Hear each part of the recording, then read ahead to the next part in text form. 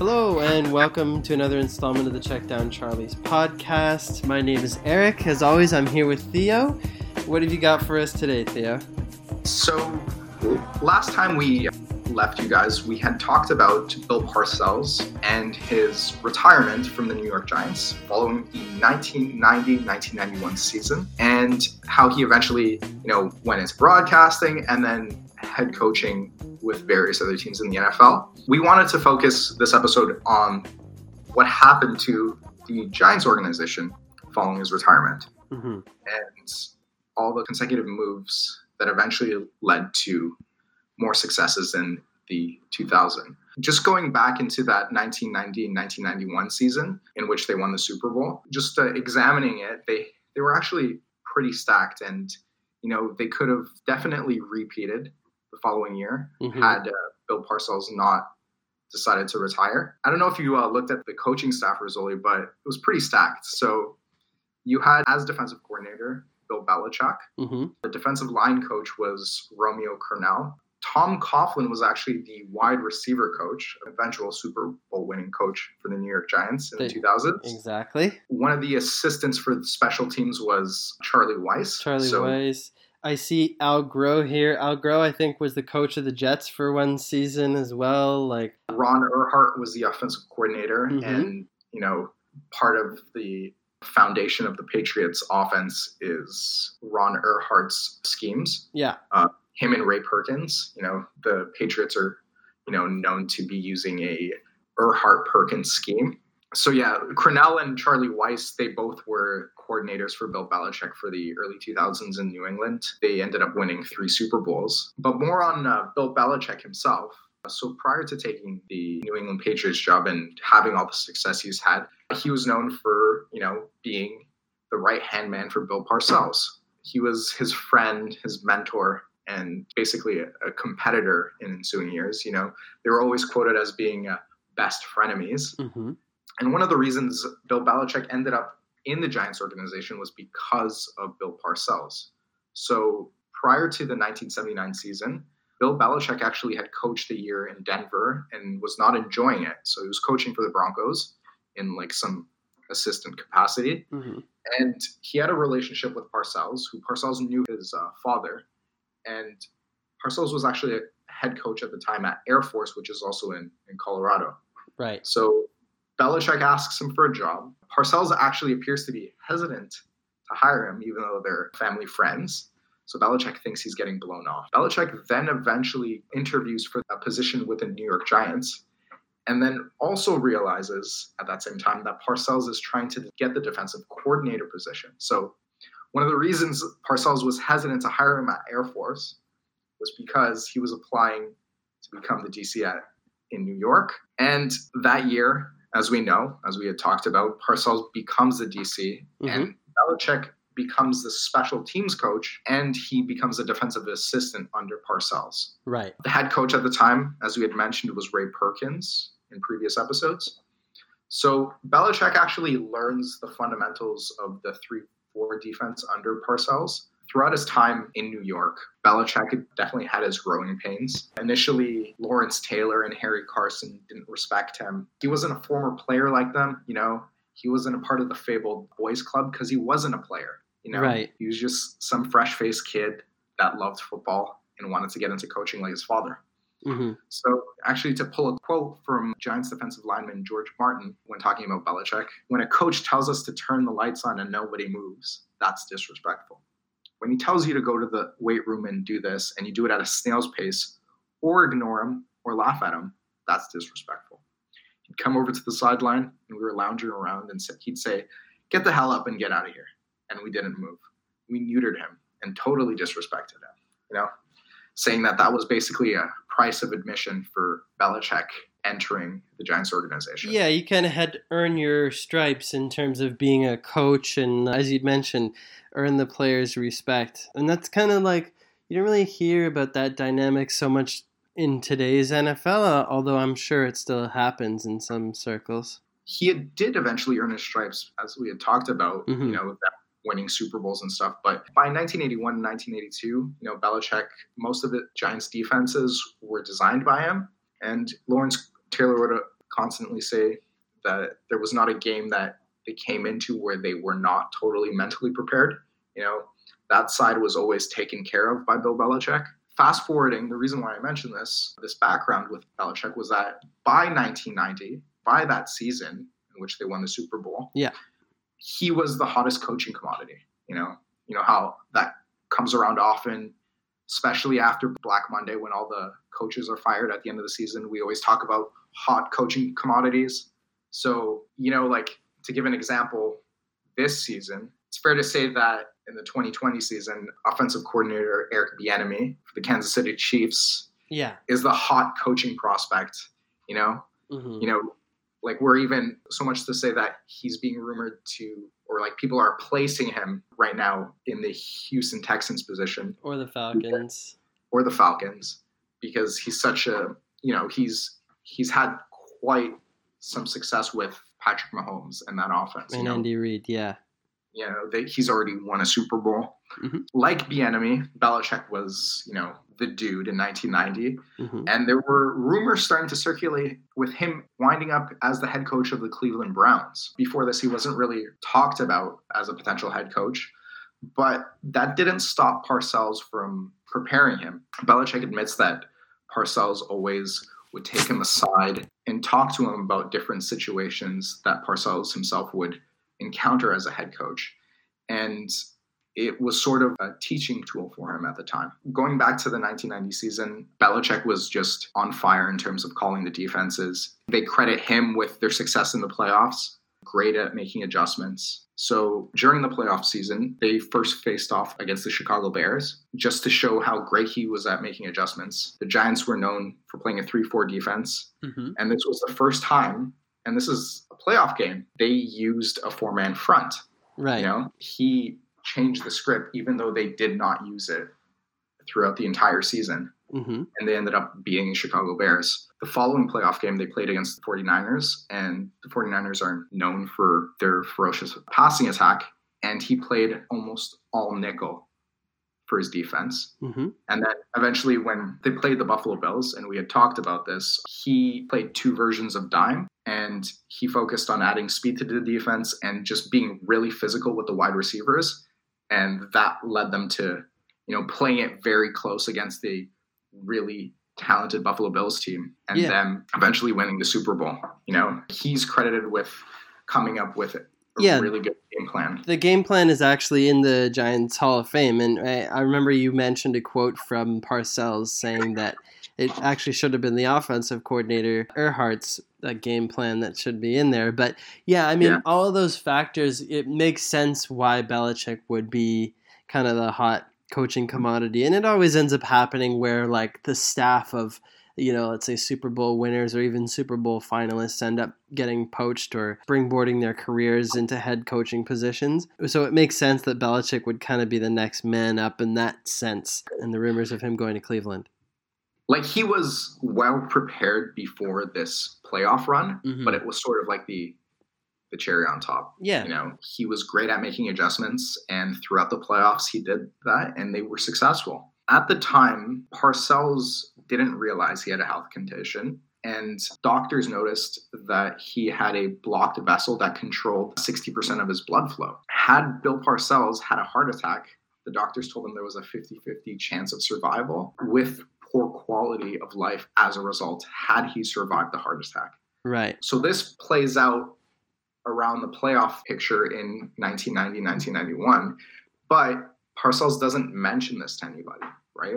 It's in the back of his head, and he's sort of playing out the scenarios if he decides to coach the following year. This leads to him eventually leaving in May following that Super Bowl winning 1990 season. Mm-hmm. And at the time of the Super Bowl, none of this is mentioned, and Bill Belichick had no idea. So Bill Belichick ends up taking the job in Cleveland. And it's fair to say that being with the organization for about 12 some odd years, he probably wanted to succeed Parcells as head coach of the New York Giants. Right.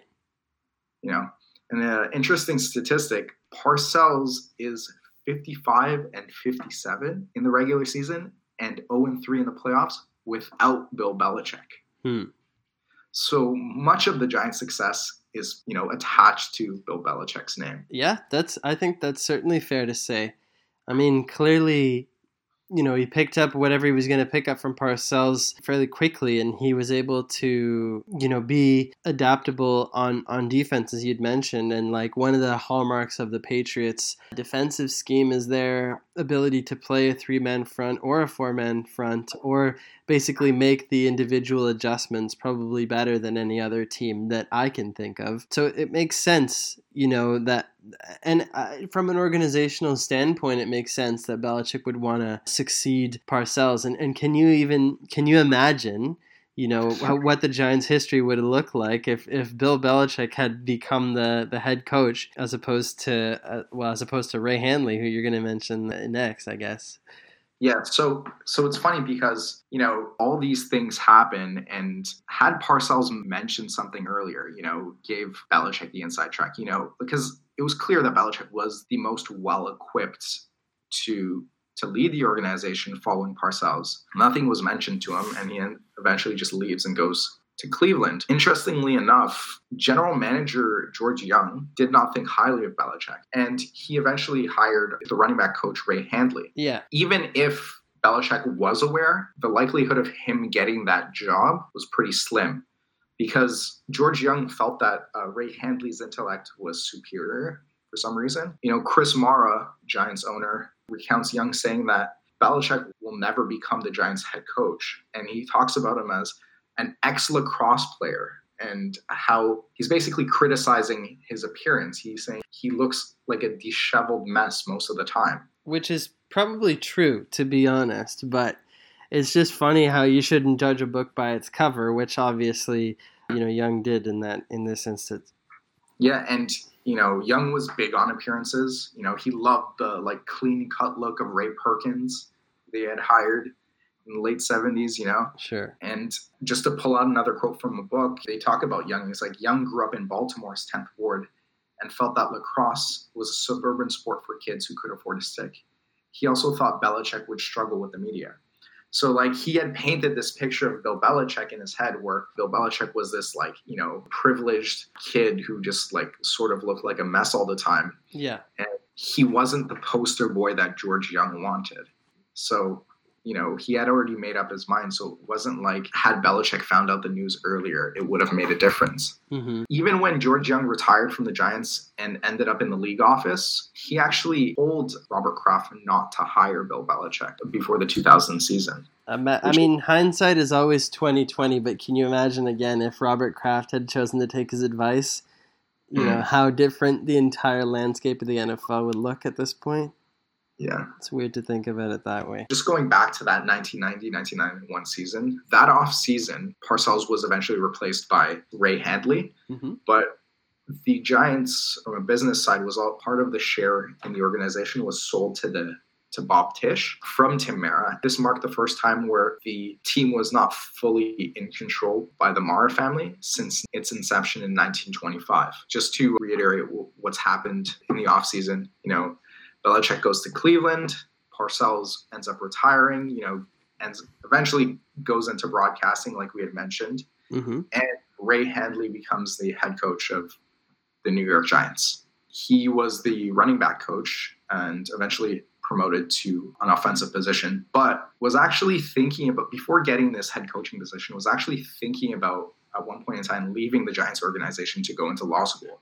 So he wasn't initially fully committed to the organization. He only lasted 2 seasons, in 1991 with a record of 8-8, and in 1992 with a record of 6-10. One of the issues with his failed regime was that in 1992, he brings in Rod Rust as a defensive coordinator.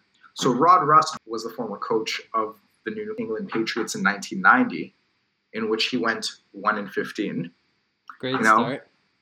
And one of the reasons he brings him in, and this happens a lot in the NFL, you bring in a former head coach to man one side of the defense, like Jason Garrett right now. A little bit different because Joe Judge he's a special teams coordinator. He was a former special teams coordinator, right. So he's those guys tend to focus on the bigger picture constantly. Mm-hmm. But Ray Handley was, he specialized in the offense.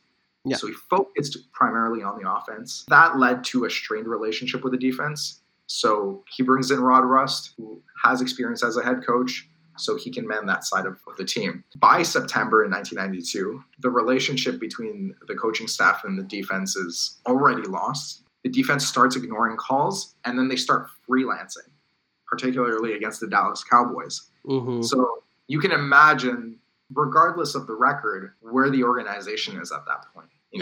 Yeah. Compared to Bill Parcells, that's night and day. And it's also like, if the defense, I mean, you mentioned the quote earlier from George Martin. Can you imagine? They had such a hard time respecting Bill Belichick, who ended up being arguably the greatest coach of all time. Now imagine they get somebody in there who doesn't necessarily have the same coaching acumen as Bill Belichick. Like, it doesn't surprise me at all that they would start, freelancing calls, and obviously organizationally that's not something that you want to have, moving forward. Handley is actually fired on December 30th of the 1992 season. Mm-hmm. His other failing was that he never really settled the QB controversy between Hostetler and Phil Simms. Right. So, Hostetler wins the 1990-1991 Super Bowl. Ray Handley has 2 years and never really solves the problem of who's going to start, who's going to anchor the offense. Right.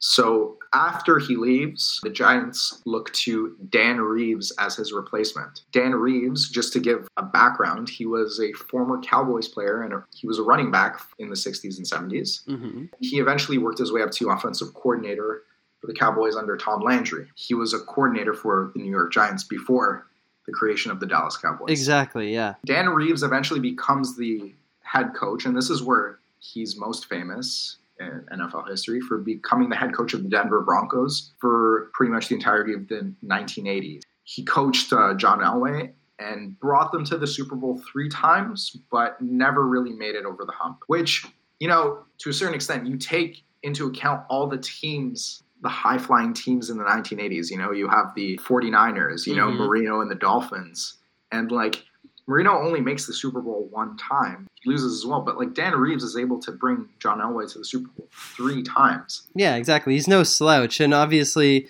I can see here that he was fired in 1992, and then immediately in 93 they bring him in. So it's not like he had to wait very long, to become a head coach.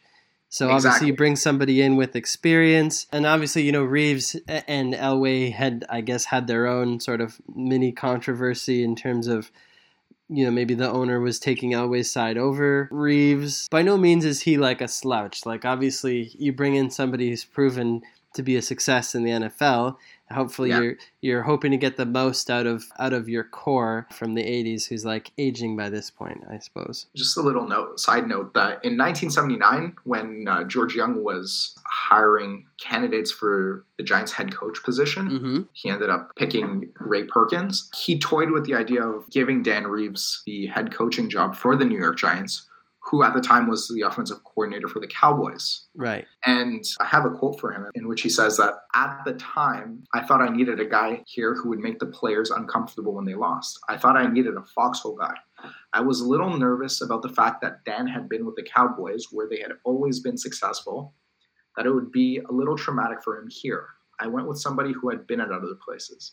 The decision was based on that and not who was the best head coach. So, admittedly, George Young says that in 1979, Dan Reeves wasn't necessarily a worse coach than Ray Perkins. He was just not sure about how he would adapt to the organization. Mm-hmm. And that's the reason why he picked Ray Perkins instead. It's funny, 12 some odd years later, he becomes the head coach for the New York Giants, but he could have easily been the head coach of the New York Giants in 1979. Yeah, that's the thing. I mean, there's so many hypotheticals that could have gone one way or another, but it is interesting. And the Giants seem to enjoy people that are kind of in the orbit of the organization.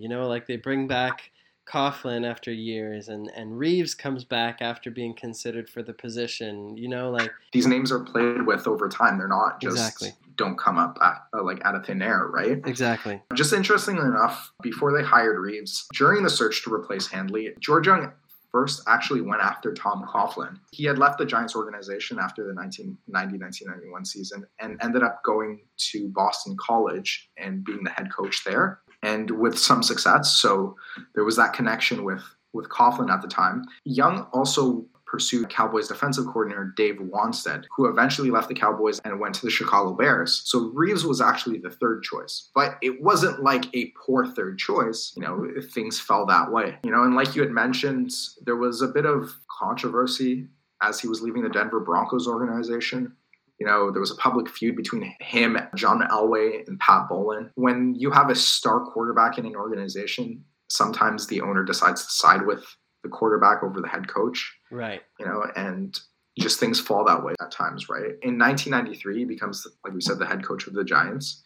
And they immediately go from 6-10 to 11-5. This is actually the best record for the first year of a Giants head coach. And they also make the playoffs, Right. The team is winning. They're trending upwards. Mm-hmm. A notable side note, in 1993, the Giants end up drafting Michael Strahan, who we will talk about in great detail. Definitely.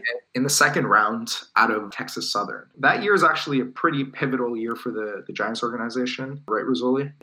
I know, he makes the decision to release Hostetler.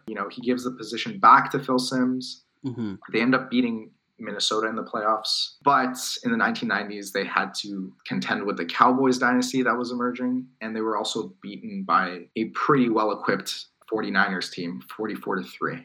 Exactly. So at this point, 1993 was kind of a transitional time for the organization in terms of the old guard moving on. Most notably, I think, was the retirement of Phil Simms.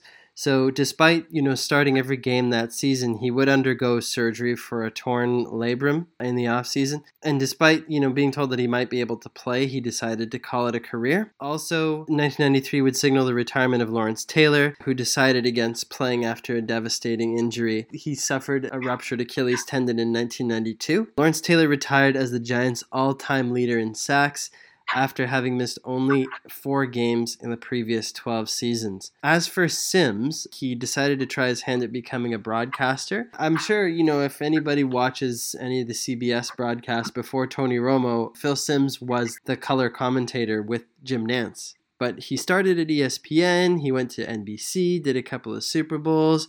He did the 1996 Summer Olympics, NBA on NBC. He hosts Inside the NFL and on Showtime with James Brown and Chris Collinsworth. He's made appearances on The Price is Right and How I Met Your Mother. And he's also the commentator for the Madden video game franchise. So he's the commentator with Jim Nantz for Madden 13, 25, 15, and 16. So yeah.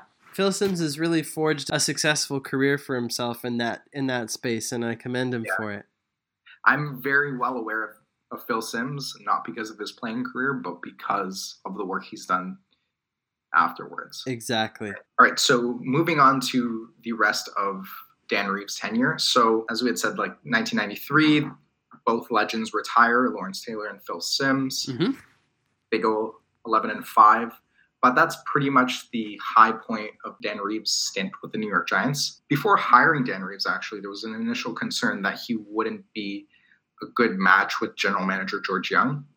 So after this 1993 season, their successful relationship started to soon deteriorate. Okay. So going into 1994, they do not make the playoffs. They go 9-7, which is still a winning record. But Reeves starts to complain that the Giants did not actively pursue free agents. And then he later finds out that general manager George Young had been working with a Nebraska defensive lineman, Christian Peter, for 8 months, with the intention of signing him. So this was done without Reeves' knowledge. So this is sort of like a point of contention between a lot of general managers and head coaches, who gets to say over what, and they don't end up solving this sort of hostility because eventually Dan Reeves does a couple things to get back at him. So quarterback Danny Brown was sort of in the middle of this. That was George Young's guy, and he is eventually benched in place for quarterback Tommy Maddox, who Reeves ends up drafting in the first round in Denver and brings over to the New York Giants. And he also benches Brown at one point for a rookie, Danny Donnell. This didn't go over pretty well. And Reeves was also, aside from toying with the personnel on game day, he was really vocal with the media and did not take the high road. He essentially wanted more control over the college drafts and did not get that. After 94, he stays on for two more seasons, record of 5-11, and then eventually a record of 6-10.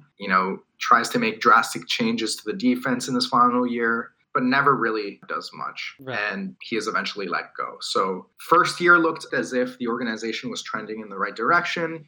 Then at the end of the season, as we had said, there's these drastic changes, and then it just doesn't end up working well for the head coach and the general manager. Right, exactly. And, it is difficult to try to recreate the success of the 80s and 90s that the Giants had. So obviously, this is a transitional period, as I had mentioned, for the organization. The fact that it didn't work out with Reeves, again, it comes back to the whole relationship between coach and GM and who should be in charge of what, and there's not really very much synergy between them. So as of now, I think we've made it halfway through the 90s. The Giants are kind of searching for the next guy to take charge and see what we can do with the organization. Exactly. Like, these two head coaching hires are not really talked about in Giants history. They don't really move the needle. In a way, it's really hard to replace someone like Bill Parcells. And it happens in a lot of organizations, though. Like when a legend retires or moves on from the organization, it's really hard for a team to find its footing. And it's difficult even when you talk about coaches for most organizations. I mean, there's only one team that can win every year. The other 31 teams are considered to be losers, and they shift around their personnel all the time. So you're right in that it doesn't necessarily move the needle as such. I do think that Dan Reeves, he ended up going to the Atlanta Falcons, and I'm pretty sure he lost to John Elway in the Super Bowl, ironically. So eventually Dan Reeves moves to Atlanta after the 96 season, 1997, and they do end up, they lose in the Super Bowl to John Elway, which is ironic enough. Yeah, and that was when the Dirty Bird started becoming a thing. That we'll save that for the Falcons podcast. But but yeah, I mean, I think this is a good time for us to cut it off for now. I mean, we've reached the end of the 96 season, and we'll see where the organization goes from there. So thanks again for listening, everybody. Let us know what you think on Twitter. And thanks again for listening to Check Down Charlie's. Yeah, we'll see you soon. See ya. Thanks for listening to the Check Down Charlie's podcast. Check us out on YouTube, Spotify, iTunes, and Podbean. Don't forget to follow us at CheckDCharlies on Twitter and at CheckDownCharlies on Instagram. Like, comment, and subscribe on all platforms, and don't forget to leave us a review. Until next time, thanks for tuning in.